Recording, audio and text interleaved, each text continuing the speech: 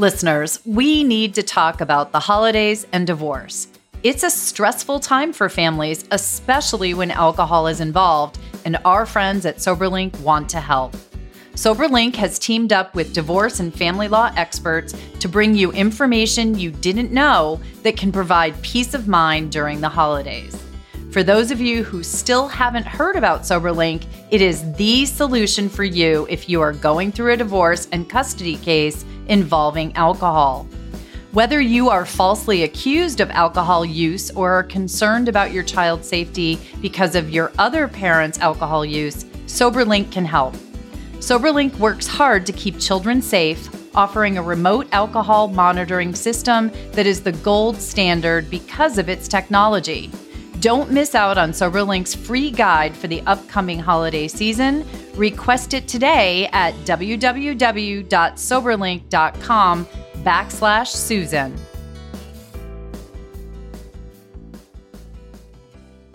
Coming up on today's episode of the Divorce and Beyond podcast.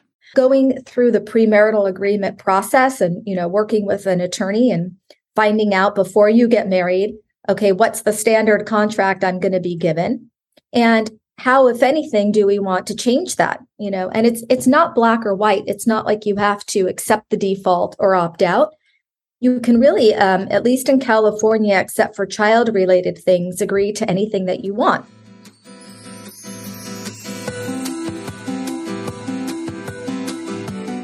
Hello, and welcome to the Divorce and Beyond podcast. I'm Susan Guthrie, your host.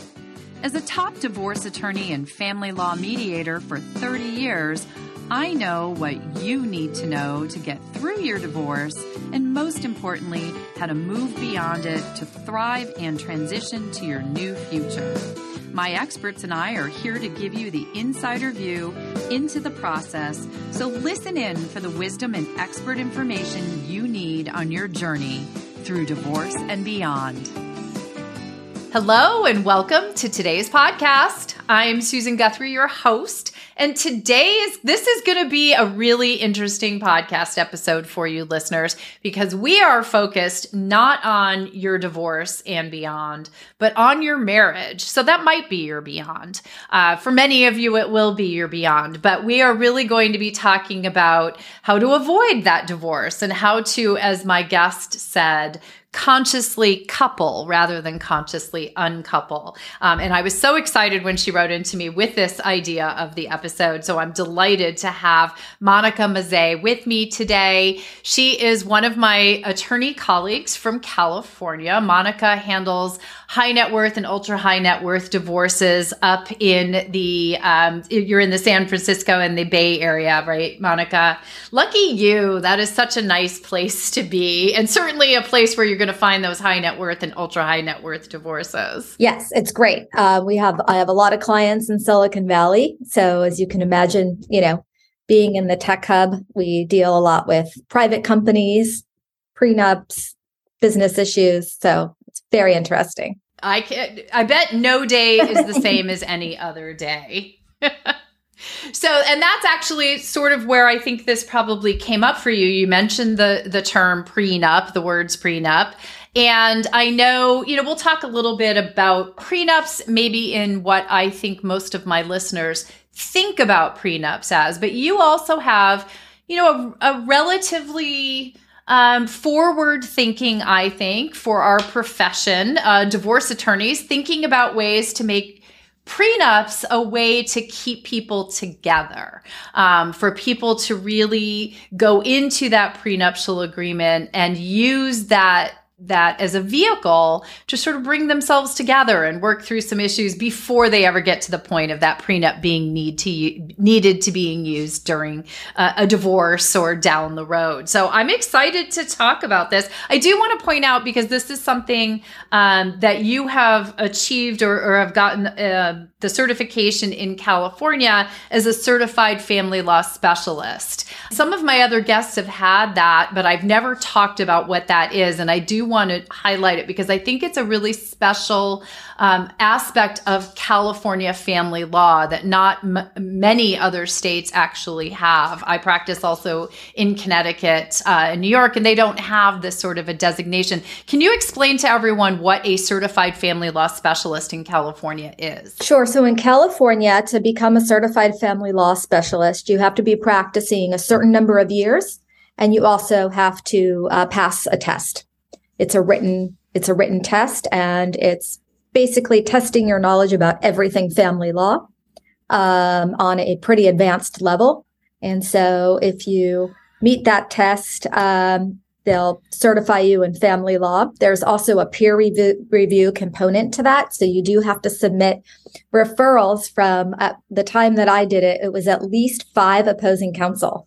And I thought that was really interesting that they ask you to put names of opposing counsel, but that's really how to get a whole, how to test someone's kind of reputation, how they work is to ask the people that have to work against them. So that's what California does. It's a pretty rigorous test. People usually study for, at least a month for it. It's not the bar exam, but it's kind of like a mini truncated family law exam. And so in family law in California, it's a big deal. And if you want to practice kind of in the high net worth area, it's really important that you get that certification. Yeah. So if you're a California individual who's going through divorce or any family law matter, and you see CFLS on an attorney's bio page or after their name, you know that this is someone. Monica's being very modest because when she said it's, a high level of knowledge of family law in California, this is a very rigorous test. This is very hard to pass. It's beyond a mini bar because it's so in depth into the particulars of California law. And as someone who had to take California's bar exam not that long ago after 30 years of being out of law school, that alone was really hard to do. So I never took the CFLS exam, but bravo to you. And I asked you to go through that because I want people to understand, you're really at a very high level of the practice in California. You deal with a lot of people who have very complicated financial and personal issues in their divorce. So when you're talking about this conscious coupling and doing a prenup that helps people to stay together, to consciously couple, I think that is a significant issue for people to understand.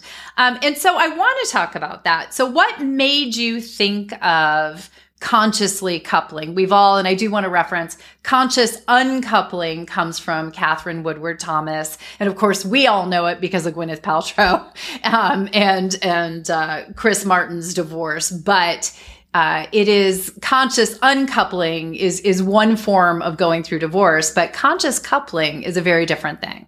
It is. So I'll tell you what gave me the idea and why I've become such a proponent for this concept. After, over 20 years of handling people's divorces, I can't tell you how many times a client, I would explain what the default law is in California, like all your earnings are community property, or, that business you started during marriage, well, that's community. And they would say, but no one told me. And wait a minute. Hey, I didn't know I was signing up for that. And they're exactly right. If you think about it, we sign a contract when we rent a car. We sign a document when we're purchasing a house or, leasing an apartment. But the states don't hand you a pamphlet when you get married to let you know what you're signing up for. So you're given almost a template contract that you've never seen and that you've never signed, but it's going to apply to you.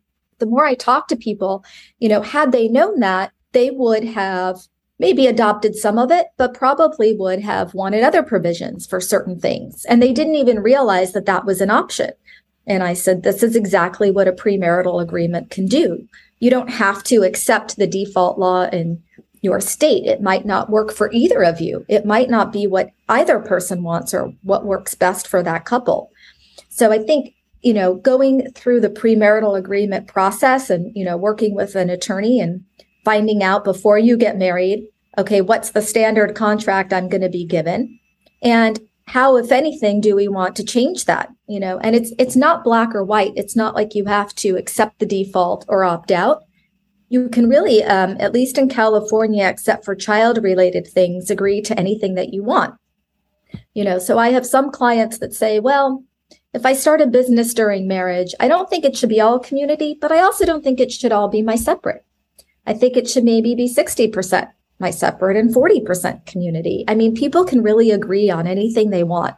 Not only does that agreement dictate what happens if there's a divorce, which means less costly, less time consuming, less emotionally draining process, but it makes the couple have to really think about these things. How do we feel about our earnings during marriage? How do we see, spending during marriage? How do we feel about estate planning issues? It brings up all of these things that normally you're not going to ask on a first or 20 or 30th date. I mean, you just don't talk about it. We're moving away from more of the traditional marriage accepting the default and more to people being aware that they have this option and wanting to create something that's really tailored to themselves. Here in Northern California, where I practice, most of my premarital agreement clients are millennials who live and work in Silicon Valley. They're all very knowledgeable about these agreements. There doesn't seem to be as much bias or taboo about them or bringing them up. A lot of the couples, both of them work either in tech or have their own companies, and they are very much interested in making their own rules. And so right now I have 50 to 60 premarital agreements going on right now. That's a sizable amount. Good for you.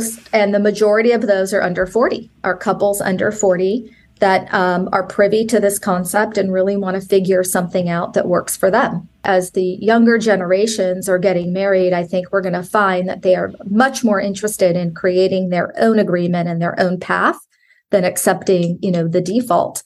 In California, I predict there's almost going to be like a mandatory prenup where people have to make choices before they get married about what they want to adopt. And other countries have something similar to that already, and the U.S. never has.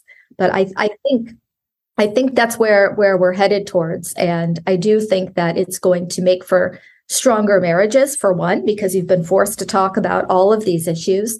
But two, if you have to unwind the relationship, it's going to be a lot easier because you've pre-agreed on what's going to happen if that's the case. Yeah. Think about it. You opt in or opt out all the time, right? We enter into some sort of agreement to download an app on our phones and we opt in and opt out. And I think it's very significant for listeners out there to understand, because I don't think people, and I found this throughout my career as well, people have absolutely no idea that when they walk down the aisle, or Ben and Jen just did it, in Vegas. I don't know if there was an aisle, but, Elvis serenaded them on their way down.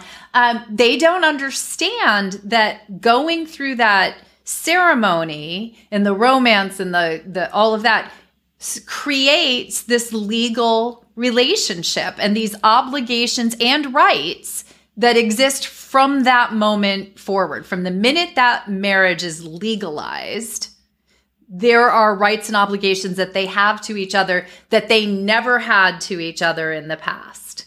And when you go into this prenuptial agreement and this discussion around prenuptial agreements, that is your one and only, or at least your first opportunity, I guess I should say, not one and only opportunity to really, one, talk about what those rights are and those obligations that go into place, and to opt in or opt out or vary, as you were saying. You made me think another one of our California colleagues, Laura Wasser, when I was interviewing her, said something to the effect of, if you can't sit down before your marriage and talk about these things, you should probably be thinking about whether you should be getting married at all, right? These are your money and your efforts jointly together in creating your partnership, yet so many people don't want to have those conversations. I think it's also significant what you pointed out, that as younger generations are getting married, because I think we know that people are getting married older. They're getting married after they've been single for a time period and after they've both had that opportunity to go out and sort of amass their own estate, their own assets and liabilities, and have their own personhood established, both financially. So are you seeing that taking away some of the stigma around going into a prenuptial agreement or talking about that? Yes, I think there's two reasons that there's less of a negative stigma to these agreements. I mean, one is the younger generations have read about these agreements, in the news and the tabloids, probably their whole lives in terms of celebrities having them. So they know what they are. They've heard the name before. And also, like you mentioned, we're finding couples where both of them are educated, both are working. Right. And so we don't have, as we've had in past generations, a more kind of what we would think of as a traditional marriage where one person's working and one person's staying at home. So both people come to the table feeling like they have something to protect. And I think it's a little bit different perspective. And both are equally interested in having the agreement, as opposed to, there being a big disparity in the wealthier person, wanting this agreement. It's really both people have a vested interest. Both people have businesses or ideas or stock options, that they want to talk about. And I think that's a big difference and a major driver of that generation embracing these agreements and wanting them and, calling around. I mean, we have to turn them away. There's so many right now. The few of us that do them, we can't handle all of them. That's how many there are, and what a big demand there is for them. Which is relatively new. I mean, I can say, having practiced for 32 years, and I was in the New York City area, we had a lot of hedge funds. A lot of those people, would want prenups. But this was always a very touchy topic. And generally, people were coming and knocking on my office door a week or two before the wedding. This was not something that got brought up as a conversation between couples. Most often it was something that was kind of sprung by one of them on the other. And I suspect you're seeing something different these days as you describe it. When do people now, you mentioned you have 50 or 60 prenups. When are people coming to you to start this conversation? Usually not early enough. It ranges everywhere from 6 months before their wedding, to 3 months or 2 months before. I think ideally you want to leave yourself at least 6 months because it's easier on the couple, because you're going to have to deal with this while you're also wedding planning. So you want to kind of get ahead of this so that you can focus on the last minute, wedding details and not be talking to me a couple days before the wedding. So I would say the sooner the better. I also have a lot of couples that get engaged and they start this process and we don't have a wedding date yet. I mean, that's really ideal because there's no timetable. They're just going to get this agreement done and then they'll set a date, for the wedding. And, So I was just going to ask, because I think that's what most people might be asking themselves or questioning right now. What does the process look like? What is it that happens when, say, a couple comes to you? Is it a couple that comes to you, or is it one party or the other? Both. So I mediate premarital agreements, which not a lot of people realize they can be mediated. So I meet with the couple on Zoom, just the two of them. Now they're each going to have their own attorney review the actual document before they sign it. But in our Zooms, it's just the three of us, and we go through and we talk about all the default in California and what their thoughts are about it, and do they want to change that and why? And I try to provide them with examples or different options. But it's really talking through those issues together collaboratively, the three of us, to reach an agreement that works for both of them and was really kind of what they both want. And then I draw up the agreement and they each have an attorney that reviews it with them and signs off on it. The majority of my prenups, I represent one of the soon to be, married. The other person has their own attorney and we kind of trade emails and drafts between the attorneys. But again, very collaborative. This isn't a divorce. This is a prenup. one person has one idea and the other person has another, we can always find a way to, meet in the middle and, draft something that, works for both of them. So it should be a very collaborative process. The more the couple talks at home, the better. You can't just rely on your attorneys to do the talking because this is so personal, and this is your life. So you do have to have sometimes some hard discussions at home about financial issues or, estate planning, provisions. I mean, no one wants to talk about money, divorce, or death. Those are the three things people want to avoid. And those are the three things you have to talk about. So, I try to coach my clients to make it easier for them to bring these up at home and give them some talking points or some examples. But it really should, most of my clients, and sometimes there's hard times during the process where they've really had to dig deep and have difficult conversations. But once we're done with the agreement and they put it in a drawer, hopefully to never look at again, they look back and think, wow, I think that going through that process was actually really helpful. We would have never talked about that, if it wasn't for putting this agreement together.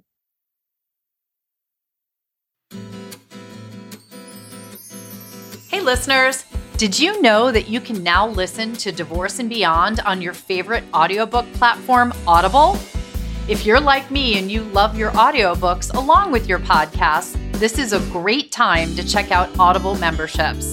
They have 2 levels, Audible Plus and Audible Premium Plus. You right now can get a free trial of Audible Plus, and if you decide to subscribe to Audible Premium Plus, you will also get up to 2 free audiobooks. So go to the links in the show notes to get these special offers, and I'll see you over on Audible. Stay tuned for more from Monica Mazzei as she shares her prenup expertise so that you can consciously couple. Most of my clients, and sometimes there's hard times during the process where they've really had to dig deep and have difficult conversations. But once we're done with the agreement and they put it in a drawer, hopefully to never look at again, they look back and think, wow, I think that going through that process was actually really helpful. We would have never talked about that, if it wasn't for putting this agreement together. If you're finding this episode helpful, be sure to check out last week's show with Karen Yanis, self-proclaimed philanthropy Sherpa and former executive director of Oprah's Angel Network, as she shares all the ways that philanthropy can help you heal. Because if you're able to get outside of your own angst and your own trauma and start to think about other people, it makes an enormous difference. And a much smaller piece of your day is devoted to, well, what did I lose, as opposed to what do I have to do. And now we return to today's show.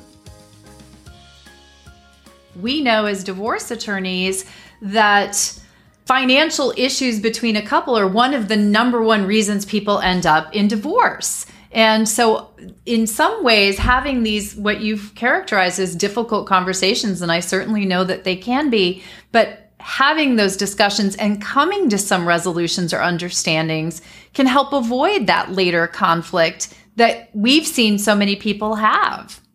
Yeah. And another component to these premarital agreements is both people have to list their assets and their debts, right?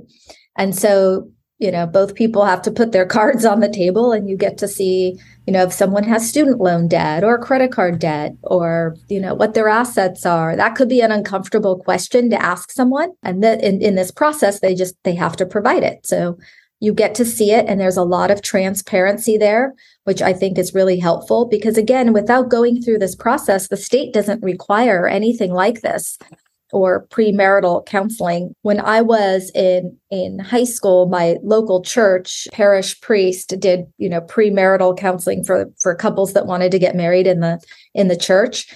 He required that they come to the first premarital meeting with their credit reports, and they swap them. That was I like that. That was like a very early, marital agreement, right? Because it was like, well, you got to put it all out there, right? Everyone should see, what there is, and that's kind of what a prenup does. Well, and significant point you've made there, and I do want people to understand. California has a statute about prenuptial agreements, and there are certain boxes you have to check for that agreement to be considered enforceable under the law. And I just want to point out to listeners, I think every state in the country right now has some sort of prenuptial agreement statute. The requirements for validity may vary, but they generally are some of the things that you've already mentioned. There has to be full financial disclosure. Both parties either have to have their own attorneys review the agreement or at least have had the opportunity. California has a few other requirements. Yes, in California, a new requirement that just came out a few years ago is that the final version of the agreement has to sit for 7 days before the couple signs it without any changes to it. You have to build in that window for making sure you can sign it before the actual wedding ceremony. So, because I had one couple, I remember back in the day doing a prenuptial agreement, and they had me deliver the final version to the church so they could sign it just before they walked down the aisle. That would not work in California. It reminds me of when you join a gym and they have to give you a 3-day right of rescission on those agreements. This is sort of the same thing. Let everybody really think about it. But understand those requirements are put in place so that everybody is protected and everybody is getting full disclosure, is fully supported in signing that agreement. Because, and here's another aspect I want to make sure we talk about, once you sign that agreement, they are generally enforceable. Yes, the courts, at least in California, and I think this is probably true of every state, they want these agreements to be enforceable because it keeps people out of their overcrowded courtrooms with their divorces. So, they want public policy. They want people to enter into these agreements. They want them to be able to rely on them. And, they want them to be upheld so that people aren't, litigating, in court. And in my experience, they're generally upheld. These agreements should be fair and they should be balanced. To have a valid agreement is what I tell my clients. If you have an unfair or imbalanced agreement, it can likely be set aside if it's challenged. So what's the purpose of that? The agreement really should provide certainty to people in case the relationship ends, but it needs to be fair in order to be enforceable, in my opinion. So it has to be balanced and it can't be one-sided. And I ran into that in a case where I had one client, he had been through a divorce. So he wanted his prenup for his second marriage to basically say, if she leaves me, she gets zero, zilch, and nada. And I had that conversation with him at the time that's fairly draconian and not likely to be upheld at the time. I don't want you to waste your time and money entering into agreement today that will have no bearing in a courtroom down the road if it were to be called into question. But if the people have a fair opportunity to sit down at a table, or I love the fact that you mediate them on Zoom. That's my world. My listeners know, as long as everybody has their chance to be heard, be fully participatory in this and have full disclosure, these agreements are actually a better way if a divorce happens, a better way in many ways for people to proceed through that divorce process, because you mentioned it earlier, there's less cost, there's less time, and there's less stress for people because you've already worked through these issues. Yeah, even when I represent the less wealthy person, sometimes there is a disparity, and sometimes I'm representing the person with a lot less. And, sometimes they can be apprehensive about these agreements, but I tell them, this is good for you. This is your opportunity to ask for what you want while you guys still like each other. Try doing this 10 years from now, possibly, when you guys can't stand each other. A lot harder. So, I think if you're the person coming in with less, this isn't bad. This is great. I so love that you said that. That is definitely going to be an Instagram post. Everybody look for it, because that's the quote of the episode. Because you're 100% right. And I've had that conversation with people, do not, because you do run into this as well. I'll sign anything. Just put it in front of me. I had a real tug of war with one couple where I was representing the person who was really coming into the relationship with much less financially. And he didn't even want to read the agreement. He just said whatever he wants in it, I'll sign it. I don't want to go over it with you. Just give it to me to sign. And I kept saying, this is really your opportunity to have those conversations. You won't have that opportunity down the road if you sign it today. So it is a truly significant contract when you do enter into it. But as you pointed out at the top of the episode, you're already entering into a contract. You just don't know what's in it in most cases. Gives attorneys shivers down their spine, and in so many cases never sign an agreement you don't know what's in it. But let me ask you, because we've talked about the financial side of prenuptial agreements. I just recently, in my August episode, headlines episode, there was an article about the Ben Affleck and Jennifer Lopez marriage that recently happened. And back when they were engaged 20 years before they got married, they did have a prenuptial agreement. It was widely reported, at least in the press, that it had a no cheating clause that basically said if Ben cheated on Jen, the prenup was invalid and she would get half of everything. I'm paraphrasing. According to press reports this time, when they actually did get married, they did not have a prenuptial agreement, which is quite surprising and interesting if that's true. But what about these lifestyle clauses, cheating clauses? We hear a lot of different ones. What do you have to say about that? So in California, they're not enforceable. And it's kind of why put it in the agreement. You don't want to jeopardize the validity of the whole agreement by having a clause in there that can be thrown out. So I don't put them in my agreements because they are not enforceable. That's one that I get asked about a lot, a cheating one. I've gotten asked about a weight gain clause, less money if the person gains weight. And I can't say who the couple is, but they're a Hollywood couple and they're actually still married. It's been like 20 some years. And he had asked for that and I had said no. They actually are still married. So, and you also can't pre-agree like where you're going to live if there's a divorce. You can't make someone, live in the same state or say that they can't move. You can't do that. So it's kind of why bother, putting that in since it's not enforceable. And there's plenty of other stuff to decide in the prenup. So I like your practical approach.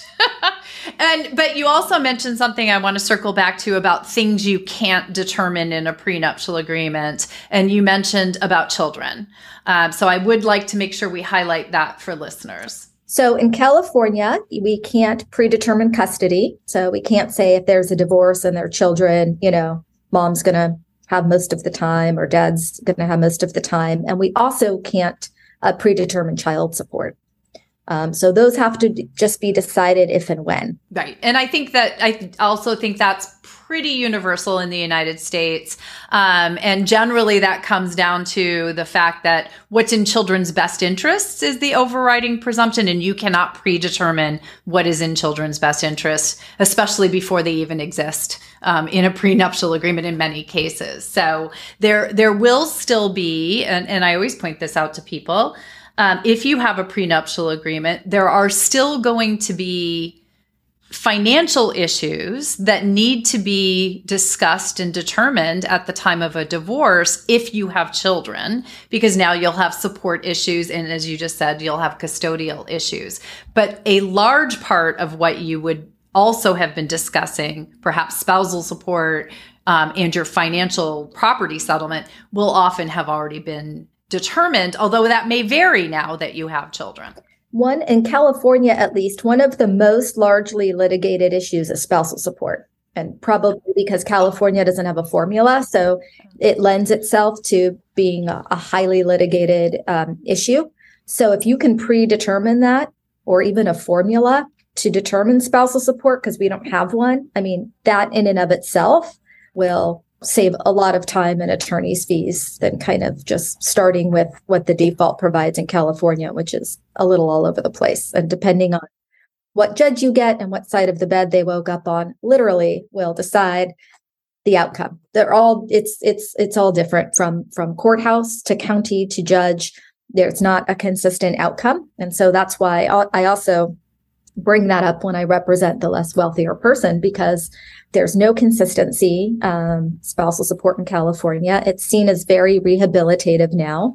So we're not seeing long-term spousal support awards. So we can predetermine what you're going to get in terms of amounts. If someone has, their balance sheets already, kind of what it's going to be, and they have the liquidity to make predetermined payments, or we have a formula that we can just, plug into, and we define what's going to be income for purposes of that formula. Well, and you just raised a really important consideration for those who are entering into prenuptial agreements. I want to point this out for my listeners. You just had a very nuanced explanation around predetermining spousal support and alimony in a prenuptial agreement, and then the various factors to be considered. I just want people to realize how important it is to have a knowledgeable and skilled attorney representing you and advising you when you are talking about these issues in your prenuptial agreement.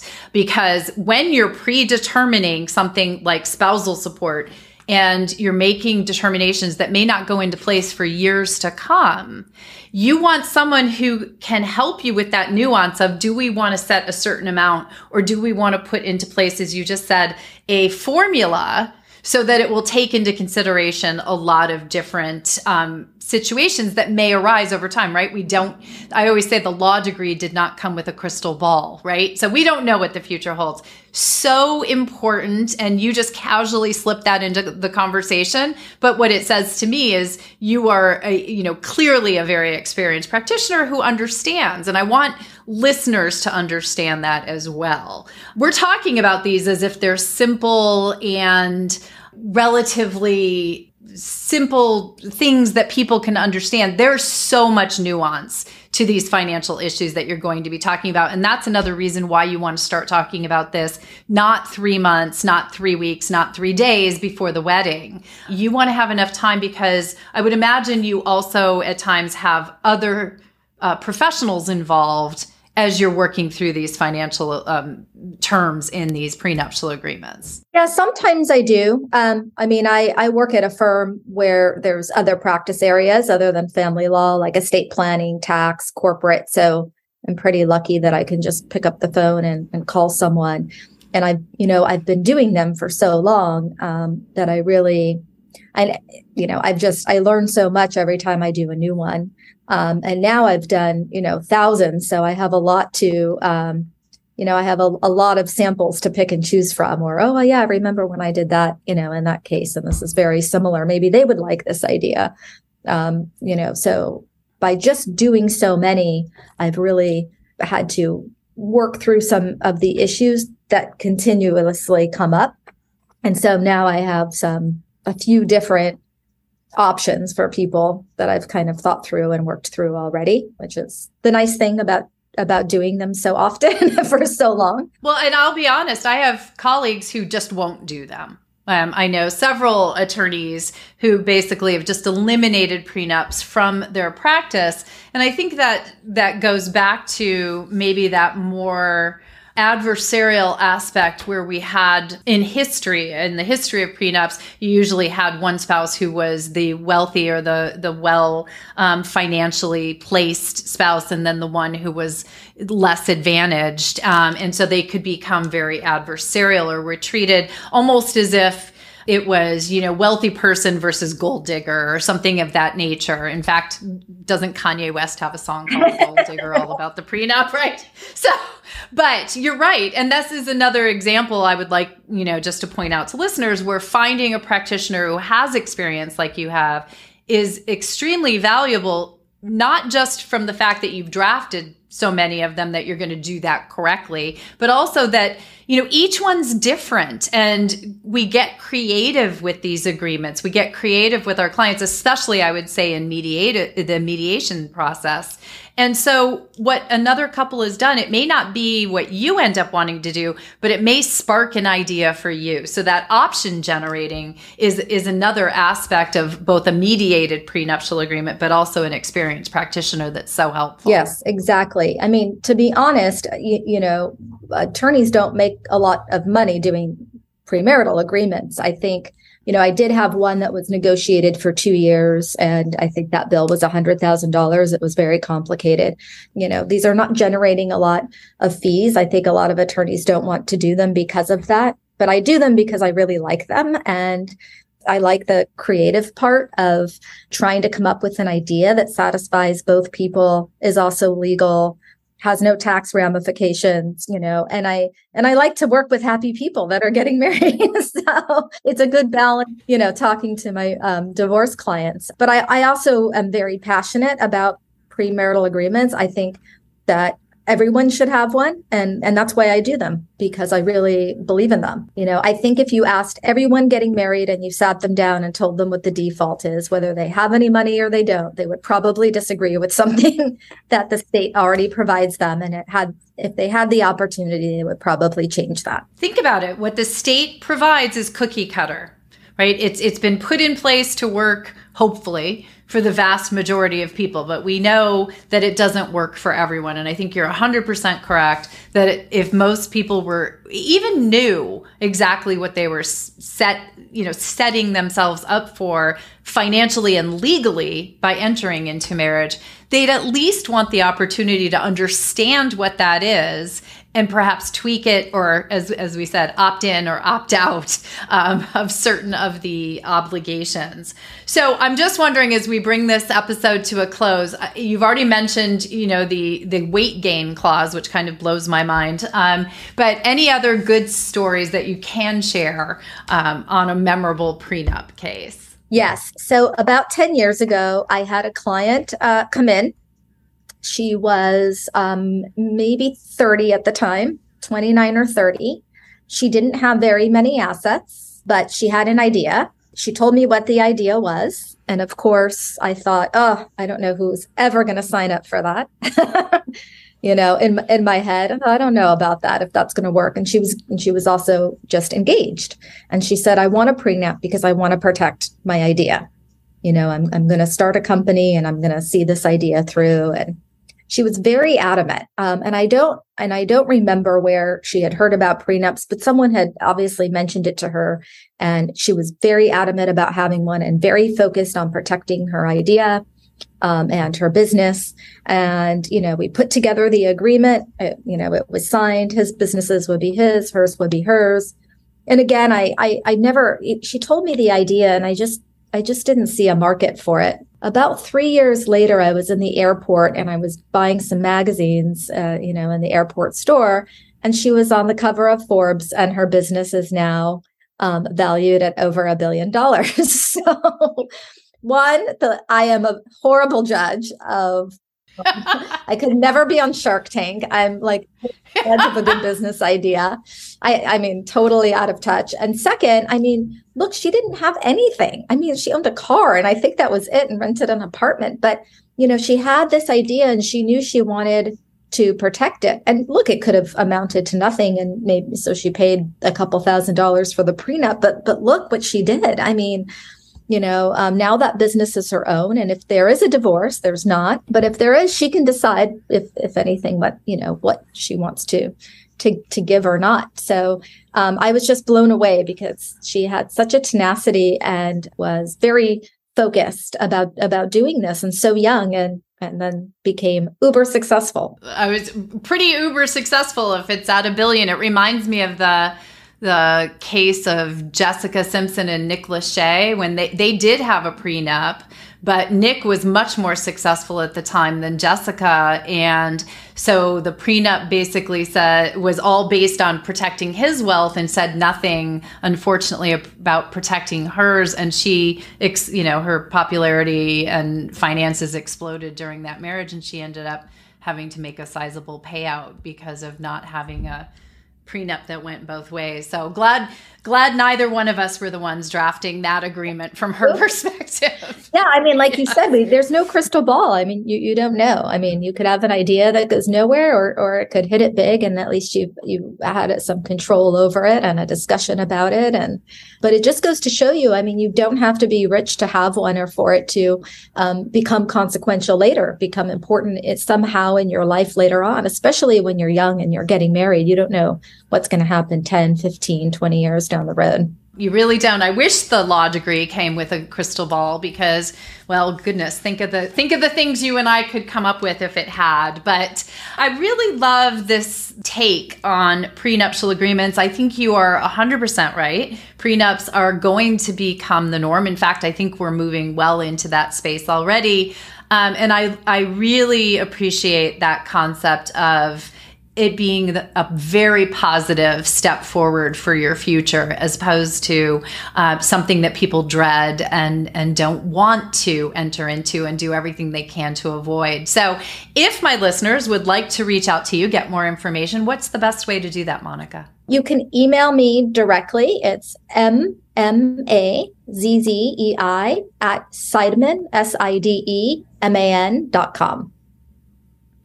And of course, we'll have that in the show notes, as well as links to Monica's website, her other information, and her social media. I follow her on Instagram and LinkedIn. So be sure to reach out to her, get more information, consider a prenup so you don't end up like Jessica Simpson, so to speak, and go forward with it thinking of consciously coupling. I really love that idea. So Monica, thanks so much for joining me. Oh, thanks for having me.